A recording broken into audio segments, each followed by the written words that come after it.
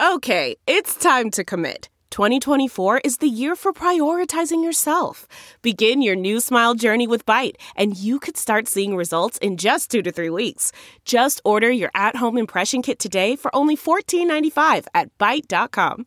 Byte Clear aligners are doctor-directed and delivered to your door. Treatment costs thousands less than braces. Plus, they offer financing options, accept eligible insurance, and you can pay with your HSA FSA. Get 80% off your impression kit when you use code WONDERY at Byte.com. That's BYTE.com. Start your confidence journey today with Byte. With home security, there's 2 ways you can go about protecting your home. There's the traditional way, where you wait weeks for a technician to do a messy installation that costs a small fortune. You might be smoking a joint in the back of your house. Who knows what this guy's doing? He's not showering, that's for sure. Or there's a second way, actually. There's a better way. They're Simply Safe. Simply Safe is everything you need in a home security system. It's award-winning protection. 2-time winner of the CNET Editor's Choice Award. It's a very competitive award, and they've won it twice. Simply Safe blankets your whole home in safety. You get comprehensive protection for your entire home. Outdoor cameras, doorbell alert. If anybody's approaching your house, boom, you can figure that out. Entry, motion, glass break sensors, all kinds of stuff, man. Nobody's getting in there. And the best part is it's barely noticeable. What's truly remarkable is you can set the system up all by yourself. Literally anyone can do it. It takes half an hour to an hour tops. And there's absolutely no trade-offs to your safety. You'll have an army of highly trained security experts ready to dispatch police to your home at a moment's notice, 24/7. It's only 50 cents a day with no contracts. It's why The Verge calls Simply Safe, and I quote here, the best home security system. So get your butt to simplysafe.com/team today, and you'll get free shipping and a 60-day risk-free trial. You've got nothing to lose.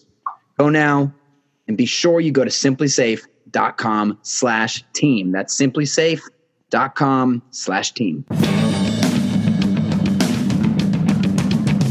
Go Steelers! Go Steelers! Say go Steelers! Go Steelers! Yeah, yeah, yeah, yeah, yeah, yeah,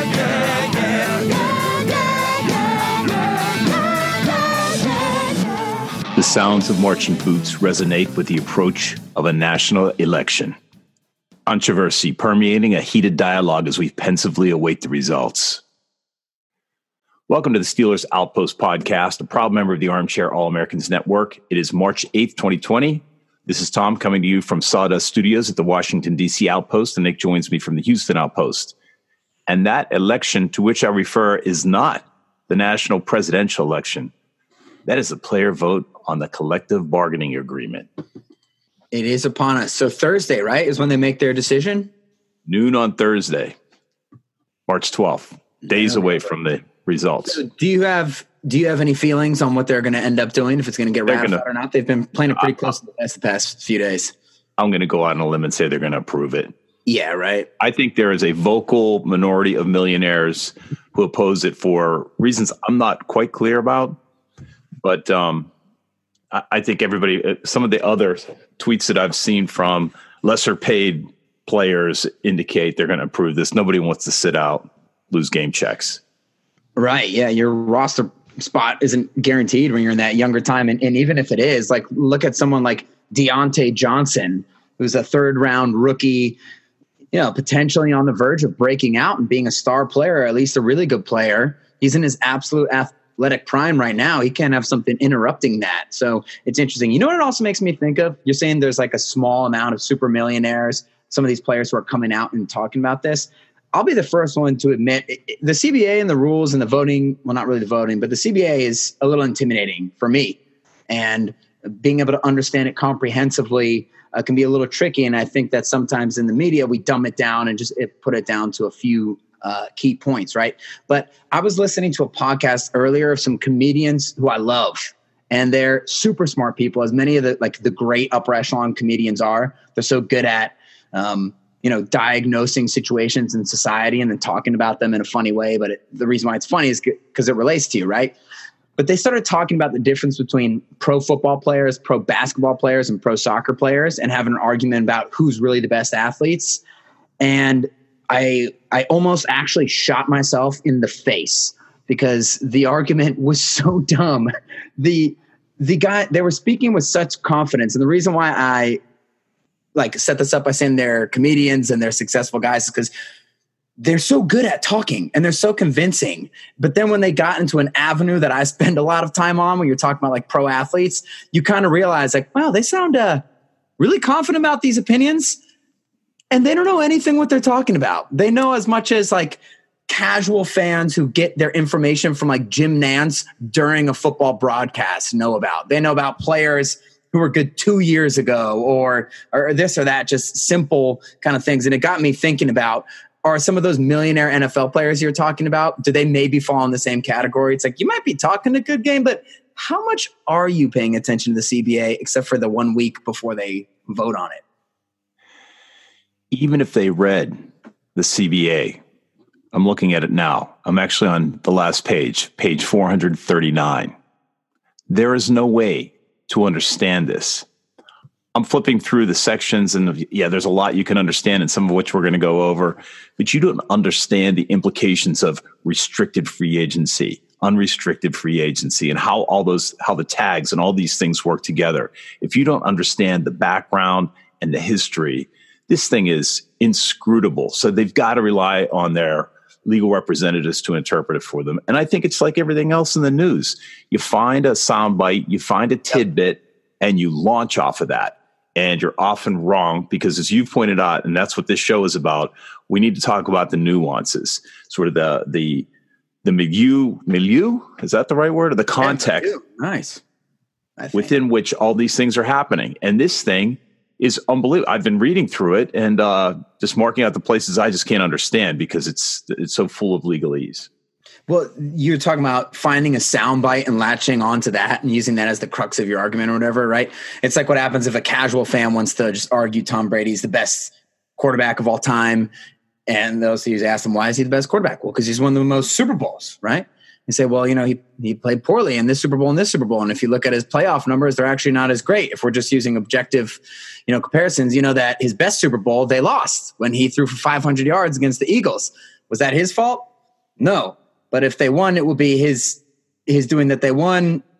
Long story short, all I'm saying is like the instant you try to introduce logic into the equation or use their own logic, oh, well, if he's the best, then, long story short, what I'm trying to say is like people just find the one little piece of information. He's got the most Super Bowls and they go off on that. And when I was listening to these comedians that I love, I thought about it through the lens of like politics, where you have to be careful getting your information about politics because people can sound really confident and know exactly what they're talking about when really their breadth of knowledge is on a very specific subject that they might be passionate about and they've dug into, but they don't really consider the nuances or the other implications of things outside of that one main point that they've actually studied. So you got to be careful with people when they speak well and confidently. That doesn't necessarily mean that they know what they're talking about. And I just find it hard to believe, not to pick out somebody, but like, is Russell Wilson really like sitting down in his office? Like, I got to go over page 340 again. Or is he like on a boat with Sierra, finally taking a week off from getting absolutely destroyed by the greatest athletes that the world has ever seen. And he's going to go have a damn margarita or whatever. Yeah, I think that's probably more likely. I don't know how much these guys are looking into the CBA and how much you could really understand the nuances of it without being a lawyer. Well, there are some facts we can examine that are pretty straightforward, and we have been talking about them. First of all, there's a proposal to expand the playoff by 2 teams. We talked about that last week. Right. And they are adding a 17th game. The sound bites. Speaking of a soundbite, this is Jeremy Fowler sent out a tweet saying, a number of NFL owners are hoping the current CBA proposal does not pass next week because they believe they can negotiate a better deal next year and potentially push for an 18-game season. Right. And we're talking about Jeremy Fowler. I mean, he probably has better sources. Well, He clearly has better sources than do we, but we've seen a number of times where he's cried wolf and it's been wrong. But it fascinates me that if that is true, that the owners keep pushing for this 18-game season when there's so many players vociferously against 17, expanding even one game, let alone 2 games. Can you imagine? And they just seemingly don't care. Or at least several of them don't care if this tweet is to be believed. Right. And Jeremy does have good sources. You know, that's what happens when you work at ESPN. And of course, we mean like, you know, sometimes if he's crying wolf, sometimes it's because sources are planting information in him just so that he can get the information out and it changes the tide of conversation or whatever. And he is probably getting good information. Just what is that information like? And why are people giving it to him? You know, sometimes it's for a different reason. But the 17-game season, as we said from the beginning, has always been in search of an 18-game season. It was never supposed to be 17. It's just supposed to be a stepladder. They were on their way to going to 18 games before all the concussion stuff happened a few years ago when the concussion movie came out. And that's when they started tabling the discussion of taking some of the preseason games away and adding extra games. And now that there's been a few years ever since that concussion stuff, it's dying down. They're making claims that the game is safer than ever. Just hilarious because it's like, yeah, maybe in some of the rules you've made, but you also have to remember the athletes are 100 times better every decade than the decade they were before. So even if you think that it's safer, these guys are running faster, diving harder than they used to. And now, sure, you've made the game safer and you're going to add games on. So you're going to take away the progress you just made. It's like what I try to say when somebody, let's say you go out for burgers. Like one night you got that friend who's going out for burgers and fries and beers on Friday night. He says, oh, it's okay. Like, we'll have a salad tomorrow night instead. We'll have the burgers tonight. It's like, dude, you already ate the burger. That's not how it works. It doesn't cancel out that way, especially if you're not working out the next day. And I'm not saying don't eat burgers because I had one last night. It was brilliant. But it's like, okay, yeah, you made progress to make the game safer. And now you're making progress to make the game less safe. Well, they are requiring them to have stronger bones and bigger muscles. That is true. So the players' share of league revenue will increase from 47% to 48%. Doesn't sound like a lot. But when you consider that the media package could go from $5 billion to $10 billion, it's a lot. There's also something interesting here. There's something called a media kicker. If the league's TV revenues increase by 60%, the player's share of revenue will go up from 48 to 48.5. Again, seems like a small percentage increase, but it's a significant number of dollars, which makes, we're going to talk about the Steelers CBA or salary situation momentarily, but that increase in total revenues will take a lot of pressure off of the Steelers. So you and I have been saying it seems like a lot of players are against the 17 and 18 game seasons. They haven't done a poll, have they? Because is this another case of it's like, some of the old, Ramon doesn't want to play 18 games, but Deontay will take all the money he can get. You know, is this a thing? Do we wonder if that's really the opinion of the players? Because there have been people like Phil Simms since day one has been saying like, oh, the players are going to take it. Of course, if there's more money, the players will play 18 games. I'm telling you. And there's been a faction of people, especially former players, who are insinuating that. It just sometimes seems like the number of players and former players who are speaking out against 18 games, maybe they're just louder. And I do wonder if it's like, you guys might want to check your sources because all the guys in years 1 through 4 need to cash in as much as they absolutely can. So yeah, they'll play extra games. What do you think? Yes, I said that last week. I said at the beginning of this podcast, I am certain that this agreement is going to be ratified by the players. I would probably be fine with it if I were in my first couple years. I'm going to log on to my bookie before I lose my nerve. Do it. It's time. Yeah, it seems like it's going to. There's just so much money on the table this year with the TV contracts and everything like that. And especially since they know that the situation might change with the presidential election and some of the ratings going down like it did the last time. Like we said before, you can't totally make that correlation, but it's hard to think that there's going to be a point in the next couple of years where there's more money on the table. There can still be a lot of money, but this might be the peak of the amount of, revenue that's going to be flowing through. So players might just need to strike while the iron's hot because you're never going to beat the owners. They own the business. Interestingly, was it 18 months ago we were talking about the death of football because of CTE and parents holding their kids back? And now TV ratings have never been higher, or at least they're ascending to their highest point. Yeah, the NFL is still just it's like more popular than the NBA and the MLB combined. I mean, it's just far and away the most popular sport. And I do think, we've had the conversation already about, do you like 17 or 18 games? Is this going to water down the sport? And I do tend to think it waters it down a little bit. But honestly, if you're going from 16 to 18, that's not like going from 16 to 25, which would dramatically change the way football was played. People couldn't play 25-game seasons. So, yeah, maybe it is negligible. It's annoying that they're adding these 2 extra games, especially when you look at the Steelers Killer B teams, which had a window of Super Bowl runs. Like about 4 out of the 5 were derailed because of star players getting injured, which tells me like, oh, God, now you would make them play 2 extra games, maybe 3 because there's only going to be 1 playoff team with a bye. Don't love it, but either way, that's neither here nor there at this point. I guess what we're really focused on is money that's available. Beyond money, the regular season inactive list is, as you know, can exceed 53 players. However, the active list is going to increase from 46 players to 48 players, meaning of the 53 players, 48 can be activated on the weekend. And you can actually increase your total roster by 2 if the 2 people you add above 53 are practice players. So let me say that again. The limit is 53 on the active roster. Okay. But you can go to 55 if you want to tack 2 practice squad players on it. The practice squad will increase from 10 to 12 next year, and then from 12 to 14 in 2022. So they are adding players to the roster. Well, that's helpful. And interestingly enough, it's like I said, more people are going to get injured from 16 to 18 games just because people get injured in every single solitary game.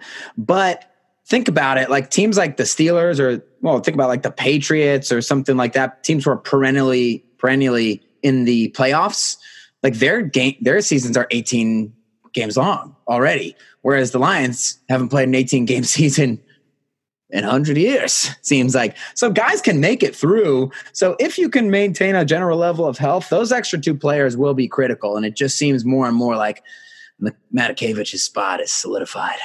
You have more room for guys like that who are like – Matakevich is an interesting one. I know this is a little bit of a tangent, but he's like the next Matthew Slater from the Patriots, where he is so dominant in special teams and so unusable on defense, but he's a critical player. I believe he leads the league in special teams, or at least is in the top like 2 or 3 since he's entered the league. And that's a kind of – maybe those are the kind of guys that will have – you'll be able to keep more easily on a roster with the extra 2 spaces like DHB was for the Steelers. You know what they haven't thought of? What? Moving Matakevich to fullback. I love it. Hey, so some other interesting changes in the contract. Minimum salary is up 20%. So rookies who are now making $510 will move up to $610. Yeah, they're voting this through. Yeah, that's the graph. Right. That's the populist payoff. There's something called this is really interesting. It's called the Veteran Salary Benefit. And it allows a team to sign up to 2 of its own players and allows them to exclude $1.25 million of their player from the salary cap. And that might not, it's very interesting, right? You actually can get it you can get $2.5 million over your cap for 2 of your veterans. You can't bring somebody else from another team on and get that exclusion. I got the outline right over here. Would you mind reading that out loud, that veteran salary benefit? Because I guess there's $1.25 million of both of these players. So if a player is making $5 million, a veteran's making $5 million, you can actually pay him $6.25 next year, and only $5 million counts against the cap.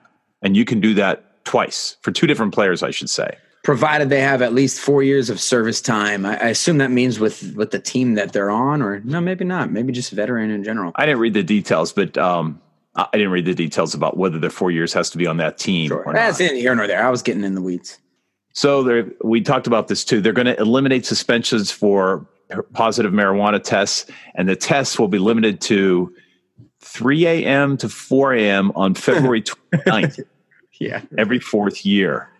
So, and they figure if you can't pass that test, you really shouldn't be walking around. Now, here's the question. I wish Martavis was still in the league so we could go to my bookie and bet the over-under. Would Martavis still get suspended every year, even if those were the parameters? If he could squeeze out a February 29th every year. The other thing is, the interesting thing is they're increasing punishment for DUIs to a 3-game suspension. So getting serious about the. So they're connecting themselves with reality. I guess that's what this is, right? Catching up with the time. The marijuana, instead of getting their players more and more addicted to opioids, the number one drug crisis in America, they're going to let them smoke some marijuana and not crash into anybody and kill them. And for the people who are out there driving around, endangering their own lives and other people's lives, they're going to put a punishment on that. Feels like a good idea to me. The New Deal also provides a neutral arbitrator for figuring out some of these discipline cases, taking Roger Goodell out of he's not going to be entirely out. I think he gets final say, but these things will be essentially tried in front of a neutral party. Well, which makes sense. That does make sense, because why would you accept the owner's representative as the guy to arbitrate a legal contract? I mean, these things, it's very interesting if you read this contract, and if you guys get it, go to page 248, because that is where they start delineating the actual fines. And I know you're looking at the sheet, Nick. Yeah. But did you know that there's a fine for being overweight? There is, yeah. I remember the big case was Eddie Lacy, the fat guy running back for the Packers and then the Seahawks. He was the running back from Alabama who a lot of Steelers fans were hoping the Steelers would take, because he was still available, I believe, in the second round. The Steelers bypassed him for Le'Veon Bell, which worked out pretty well. But Eddie Lacy had an incredible rookie season, but he was a chunkster. And he wasn't nimble like the bus in that way. He didn't have that extra gift, right? And the Seahawks ended up signing him after the Packers cut him or traded him. And they had like a weight clause, like they'd give him like $100,000 if he just wasn't 400 pounds. And I think he got the money and did nothing on the field. But yeah, the overweight, it sounds funny, but I think that's more for like, you got to make sure the players are in shape based on their position, except for. Yeah. No, the fine is $730 per pound, and you can assess it up to twice a week. How did they come up with that number? Yeah, and I wonder how many coaches actually do that, and who the hell cares about $730 per pound? Well, I guess that's never mind. Here's where I would care. Did you know that they are fined for throwing the ball into the stands? That sucks. Hate that. You know what the fine is? Yes, you do, because you're looking at it. I'm looking at it. It's another oddball number, $2,745. That, at first blush, with no context, seems insane. I mean, baseball encourages players to throw balls into the stands. Why would they fine a guy? They fine him the $200 it costs for their footballs. Well, first off, baseball sucks. Let's just get out of the way. Second off, there is a solution, and I only think probably Patrick Mahomes, maybe Josh Allen, maybe Rodgers. They're the only guys who apply to this. But the way that you can get around that $2,745 fine is just by throwing it out of the stadium like a beast. And I know Josh Allen tried to last year, but he didn't get a good giddy up. He didn't throw it from the spot that he wanted to throw it from. He said that on some interviews. I would love to see if somebody could throw it out of the stands. But at the same time, baseball kills infants every year. I don't know if any of them have died, but I know that a baby got hit in the head last year or whatever that was. And even just going to baseball games in my youth, which of course I don't do anymore, because that would mean I would have to sit at a baseball game and watch it. But I even thought that was amazing. Like, people, there's no way, first off, nobody can pay attention to this whole thing, even if it was more interesting. It's just long. But these things are flying like 100 damn miles per hour off of somebody's bat, and you're trusting just the general public to be athletic enough or competent enough to not get hit in the face. It always shocked me. So I guess I do understand not letting them throw a football into the stands, because it doesn't hurt like a baseball, but you could donk a little baby in the head. That is the only reason I can think about this. But when you look at baseball, there's no time to prepare. We're talking about foul balls that are coming at you at I don't know, at speed. We're talking about a guy scoring a touchdown. Yeah, everyone's looking at him. So you knew that happened. He faces the crowd and he launches it. I wonder if, a lot of these guys just hand the football off. I wonder if that's sort of the compromise that they make. So, I don't want to spend. I'm still launching it. $3,000 for me to launch it and make SportsCenter for the whole week. Yeah, I'm doing it. So the last little tidbit I'll throw out there, they are limiting practices, or at least training camp, to 16 padded practices, and they can have no more than 3 in a row. That is significant when you consider that the previous limit was 28 padded practices. Well, I guess that's the compromise they had to make on the safety side, right? And maybe that is that. I mean, that's significant. That's 12 less padded practices. It is indeed good math on the fly. Why did you pause that? You scare me to death. Like, I've embarrassed myself again in the math capacity. No matter how easy, I will screw it up. No, that's big though, right? I mean, that's a lot of padded practices. That kind of sucks in this age of people not tackling. And this, you know what I've been saying about the 17 games and the 18 games and how you're going to see games at the end of the year get a little bit sloppier because people are all going to be playing injured. Even if they're playing in the game, they're going to be injured. It's impossible to make it through a full NFL season. And the games at the beginning of the season, they're going to be worse because teams aren't going to want to play their guys as much in the preseason because you need to save them for later in the season. Well, this just furthers my point. Now you're practicing in pads even less. Prepare for slop fest at the beginning of the year. And I don't know if that's going to help the Steelers or not because Mike Tomlin is horrific in the first couple games of the season. Benny, he's pretty bad too in the first couple games of the season. That's when everyone freaks out, wants to say he's old, and then he throws 9 touchdown passes in the first quarter of every 5th game of the year, and everyone jumps off of the freaking, whatever ledge, but not out into the street. I mean, just back onto the roof so that they don't kill themselves. I digress. But it's going to make for some sloppier football. I don't know if it's going to help the Steelers by dragging everybody else down to their sloppy early season level, or if it's going to hurt the Steelers by just making them so unwatchable that they can't compete with anybody, because at least they could out-hit people, because the Steelers are famous in the NFL for out-hitting in training camp. Well, we're doing our part in training for sloppy football by following the XFL, which we'll bring to you on in the show. But right now, I'd like to talk about Bud Dupree, speaking of injury, being affected by injury until his contract year. So we're talking about what the Steelers can do to fit him onto the team next year, franchise tag or not, $16 million franchise tag if they choose to take that option. And everything we've heard says that's going to be what they'll do and give themselves a little time to negotiate a contract in the summer. I'll be curious to see what they can pull off because the Le'Veon Bell deal did seem really difficult. That's the last, high-profile guy that they had to work on signing. And then, of course, the details did come out later that they offered him a big chunk of change, $12.5 million or whatever it was, which was surprising to a lot of us, thinking, they wouldn't go that high. But they were very confident that they would be able to get Le'Veon to stay. And in retrospect, it was kind of crazy that he left. The Jets, it was revealed that they'd been bidding against themselves. Like Le'Veon's agent kind of pulled a fast one on them, and they just probably overpaid a couple $1 million that they didn't even need to do just because the agent created the rumors that the Ravens were looking for him and people were offering him money. But at the end of the day, you can kind of see why the Steelers were so confident in being able to keep this guy who everybody was worried about keeping because they offered him a lot of money.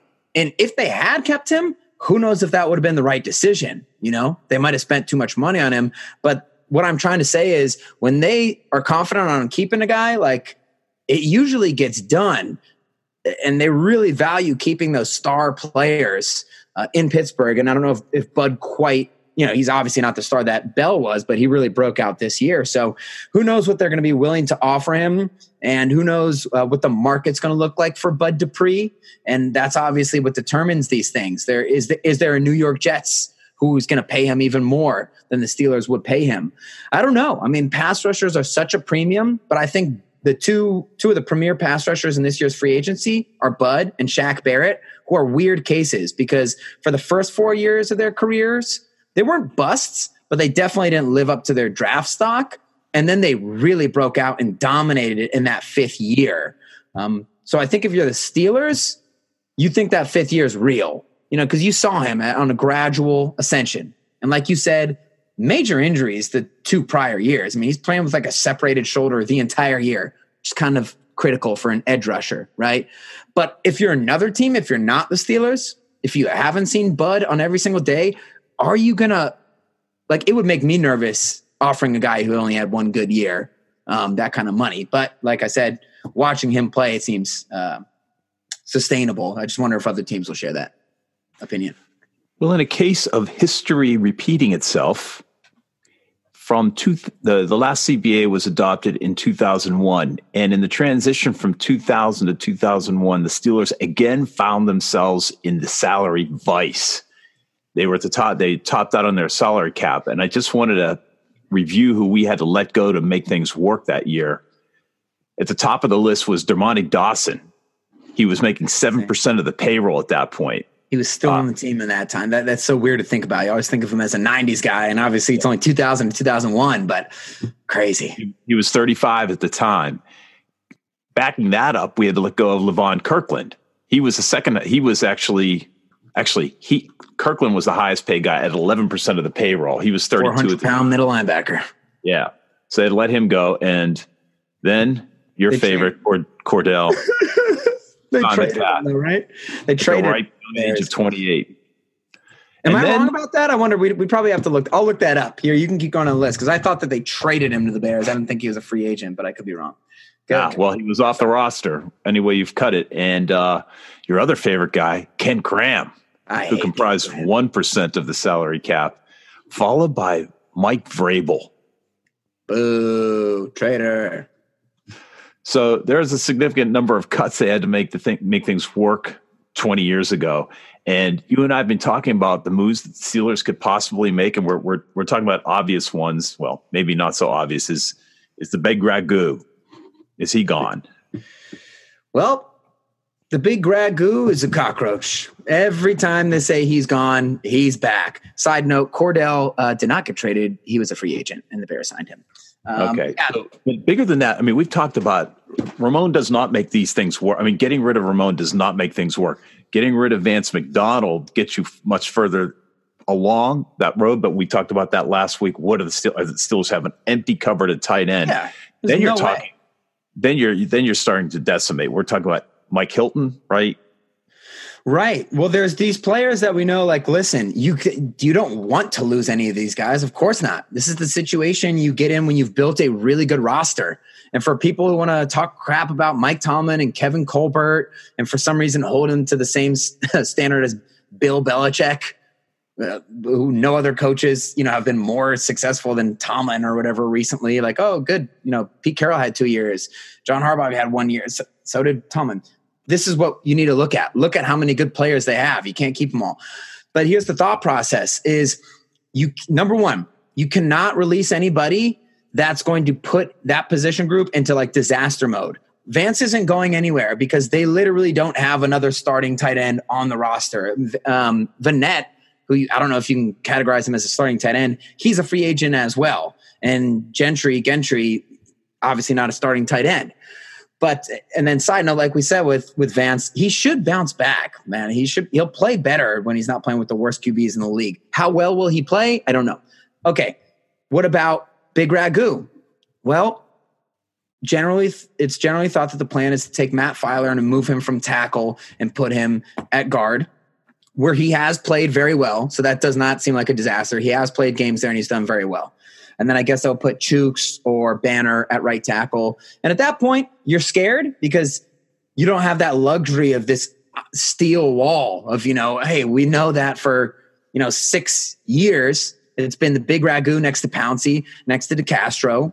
So yeah, you don't have that, but you have capable starters. And with the question mark being the tackle, right? Okay, so he's someone who you might be able to let go. And then depending on what they do with Filer, who probably will sign somewhere else, but that's somewhere where it doesn't become a disaster. If Mike Hilton goes, yes, that sucks because right now you have a stacked secondary where the 2 starting corners are stars. The slot guy Hilton is very good, and you have a backup in Sutton who can play every position. But that's exactly the the thing. You do have Sutton and you do have Justin Lane, who we're all scared about, but they did invest a high draft pick in him last year. So that's another one where you're like, well, Ragu and Hilton, they are a little bit more expendable than a Vance McDonald just because of the depth at their particular position. The scary thing is you could be making all these moves and decimating the team for the sake of 1 year with Bud on a franchise tag. Yeah. And that's this goes back to your mantra about Super Bowl window. I mean, that is pushing the chips in. And if you think about it, what's Ben have? 2 years left max. So if you're going to do it, you might as well. And I do think that that's it. And I know that that's gambling, but that's what you got to do. And the problem is Bud falls into that category of if he's gone, it's a little bit of a disaster. Now, obviously it's not a disaster because you have maybe the best player on the team right now, TJ Watt.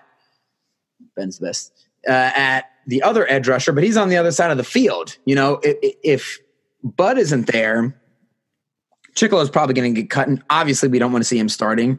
We know the fan base is excited about Ola, but can you really rely on him to be a starter at this point? I don't know. That would be an even bigger gamble. Of course, I dislike the franchise tag thing because it is just probably 1 year and then he's gone, because when you give someone the franchise tag, you've now established their sort of salary floor, and you're going to pay him like a top 5 player at his position. TJ Watt, who's better than Bud, he's going to get paid a long-term deal as a top 5 player at his position. So there's no way you're going to be able to afford both of those guys. So you got to hate the franchise tag on that level. But like you said, are you going to push the chips in? There kind of is no better time than now. Hey, listen to this message from our buddies at Thurston Goal.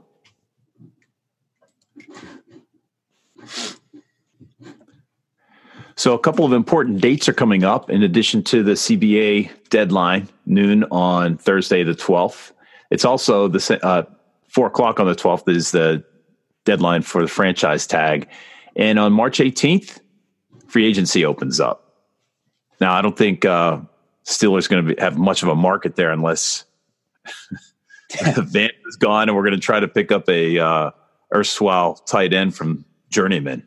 Yeah, right. The Steelers have said that they will be looking for receivers or running backs and maybe tight ends in free agency. And who knows? I'm sure they'll sign someone, but maybe it'll be a John Bostic type of guy, someone that we haven't even necessarily heard of, but who can be a depth type of person, which might not be that bad. I mean, I'd love it if they signed Vanette and Vance, but hey, maybe there's a cheaper option. We'll see. Obviously, we all know the Steelers aren't going to be big players in free agency. So let's talk about something you mentioned early in the episode, and that is the ignorant national media making commentary about the Steelers. So Matt Bowen of ESPN thinks calling him out. Jameis Winston is perfect for the Steelers as a backup quarterback. He was paid $21 million in 2019. He threw for 5,100 yards, 33 touchdowns, and 30 interceptions. Should we get rid of the obvious part first, or should we just pretend like this is reality?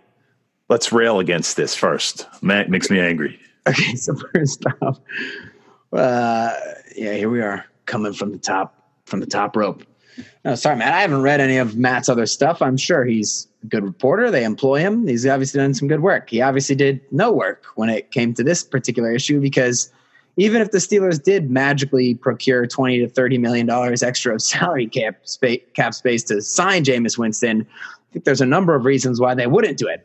Okay, so first off, it's impossible for them to get Jameis Winston enough money where he could be on their roster. It's ridiculous.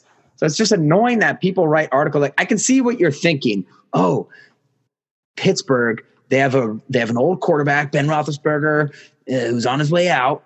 If you're a national writer, they've all written him off. Like, there's no way he can come back. So you're thinking that Jameis Winston would be a perfect fit in the offense, which is actually 100% true. I mean, he has a lot of the same skill set that Ben has. Very big quarterback and athletic. And the big thing, it comes in handy because you're able to take these hits. You're able to see the field a little bit better, especially when you get laser eye surgery, which Jameis just got because apparently he's been playing without glasses his entire career. But it enables you to stand in the pocket and take shots downfield and make it through an entire season, which Ben has been great at under Bruce Arians, who Jameis Winston just played with. And in Tampa Bay. And we see he's the first member of the 30 and 30 club, 30 touchdowns, 30 picks, which again shows you why I wasn't exactly upset when Bruce Arians left Pittsburgh, because he got Ben hurt every year, because his offense is basically, you're going to stand in there, you're going to get the crap beat out of you for 20 weeks in a row. We're going to throw a lot of touchdowns and we're going to throw interceptions. But it is funny because from a football standpoint, if we didn't have to consider reality or a salary cap whatsoever, it would be pretty sick to have that guy back up Ben. Although, people have different opinions. The man threw 30 interceptions in an NFL season. It's ridiculous. But then again, he threw for 5,109 yards, which only 5 quarterbacks ever, including Ben Roethlisberger, have ever done in an NFL season. So it's so weird. Jameis is such an odd player. His highs, his ceiling is like borderline NFL MVP. And his lows are legitimately the worst quarterback in the NFL. But why cherry pick Jameis Winston? I guess the thing they're looking at is that there have been reports. People want to know where he's going. Phillip Rivers and Tom Brady are going to go to Tampa Bay, and he's on the market. I mean, yeah, right. Okay, so let's just look at every quarterback that's potentially available. And any starting quarterback would be a great backup quarterback, because the backup quarterbacks aren't startable by definition. We've seen that. We had the experiment. It failed. And now we know if you weren't sure before, you can't have a backup quarterback starting in the long term. That's why they're backup quarterbacks. Exactly. So let me ask you another hypothetical. And I don't think this is a pointless discussion, because I think it just gives us an opportunity to talk more about football theory, if you will. We're football theory guys. If a starting quarterback was available to back up Ben, like Case Keenum's like a non-threatening backup. So, I don't think Ben's really going to be threatened by anybody. But that's a great situation because, Ben, we don't know if he'll be able to make it through a full season or not. I think so, but obviously he's at an advanced age. He just had a major surgery. He should, with a surgery like that, you should make a full recovery, and there's no risk of re-injury. But just the fact is, you have a team who might be in a Super Bowl window and an old quarterback. And look at what happened in New Orleans this past year. Teddy Bridgewater had to start 5 games. They went 5-0. Even in both of the Steelers Super Bowl runs, Ben missed 3 or 4 games, and Charlie and other guys were able to step in there and win, 80% of those games. But if you had someone like Jameis, who's like a borderline, I don't know if you can call him a star quarterback because he's so bad sometimes, but that might be a little weird because it's like what I said before, Ben starts the season very slow, and people like you and I, we know the history, so we know he's going to warm his way up. But what if he throws 3 picks in a game and then there's constant media attention and Pittsburgh, the city of Pittsburgh, and people clamoring to put in Jameis Winston rather than it's harder to clamor for a Case Keenum. Do you think that could upset the balance of a team? I'm saying bring in someone who's like a bona fide starter like Jameis Winston, or do you think who cares? You need to have all hands on deck while you're in this window. I think they'd say who cares, but I have a question for you. What? Where's Blake? Oh, Bortles? I think he's probably. We're used to not making the yardage in the air, so teams already acclimated to that. He's on the Rams. I'm not sure if they actually let him throw the ball or if he's more of just a. I don't want to pick on him anymore. The mighty of. So I'd probably pick up $16 million contract before he left Jacksonville for throwing the ball. He's gotten paid. He's gotten it out of his system. He's a cool guy, so now I don't feel like making fun of him. Right. I think I'd pick up Phil. Ugh. I'd rather have Phil than Rudolph, but we said. Oh, Phil Simms. Get him back there, baby. It's better than Rudolph. Just kidding, you guys. I'm just kidding. All right, enough of dreaming. Let's talk more interceptions. Landry Jones picked off 3 times again, but worse. He got injured in a game against the Houston Roughnecks, in a game in which Dallas lost 27-20. He was having a pretty good game, actually. He's 25 for 38, over 200 yards, 1 touchdown and 3 picks. And let me tell you, one of those picks was tipped. The other 2, they were horrific interceptions. It was hard to watch. Backup Scampy starters. But he did get injured on a quarterback sneak where he got the first down. And apparently he's out for 2 weeks. So it's not like he tore some ACL. Damn it. No, that sucks. Now that's just Randy saying again, no, can't do a quarterback sneak or someone's going to get injured. What the hell? He got injured on a quarterback sneak? Remember the rant I went on when Patrick Mahomes got injured off the quarterback sneak, which is probably the first one we could identify in over a decade plus of NFL action. That sucks. Well, hate it. Good news is he's coming back. Anyway, we had to do a short show today. You have to get to the airport and got an airport run. Cleaning up Sawdust Studios. So hit us up on some good stuff. Yeah. No. And we'll actually have results next week. That's right. Can't wait.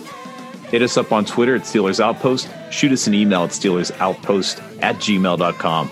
Thanks for listening. Until next week, go Steelers. Okay, bye-bye.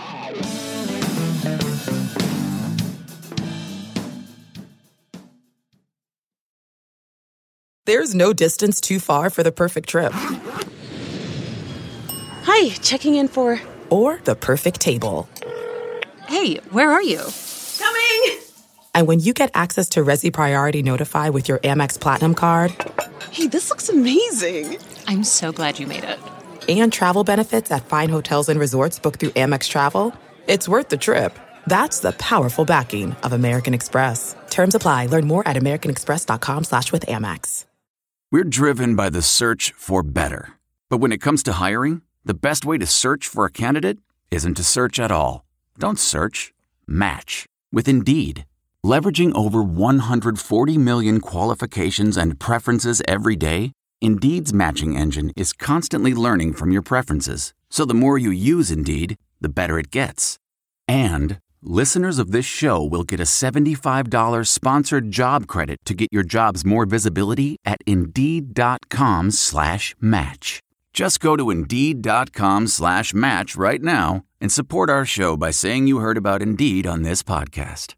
Indeed.com/match. Terms and conditions apply. Need to hire? You need Indeed. Delve into the shadows of the mind with Sleeping Dogs, a gripping murder mystery starring Academy Award winner Russell Crowe. Now available on digital. Crowe portrays an ex-homicide detective unraveling a brutal murder he can't recall.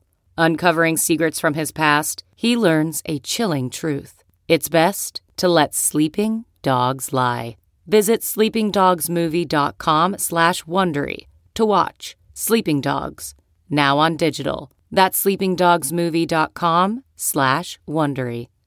Searching for NBA playoff coverage? We've got you. The Old Man and the Three, presented by BMW, gives you an inside look into the world of sports. Hosted by former NBA sharpshooter and Duke legend J.J. Redick and sports writer Tommy Alter, The Old Man and the Three offers unprecedented access to the league. Tommy and JJ discuss the NBA and interview some of the biggest names in the league, like Devin Booker and Luka Doncic. NBA final season is the perfect time to dive in, and you can listen to The Old Man and the Three wherever you get your podcasts. To hear episodes brought to you by BMW. Push the limits this NBA season with the brand that set the ultimate standard. BMW, the ultimate driving machine.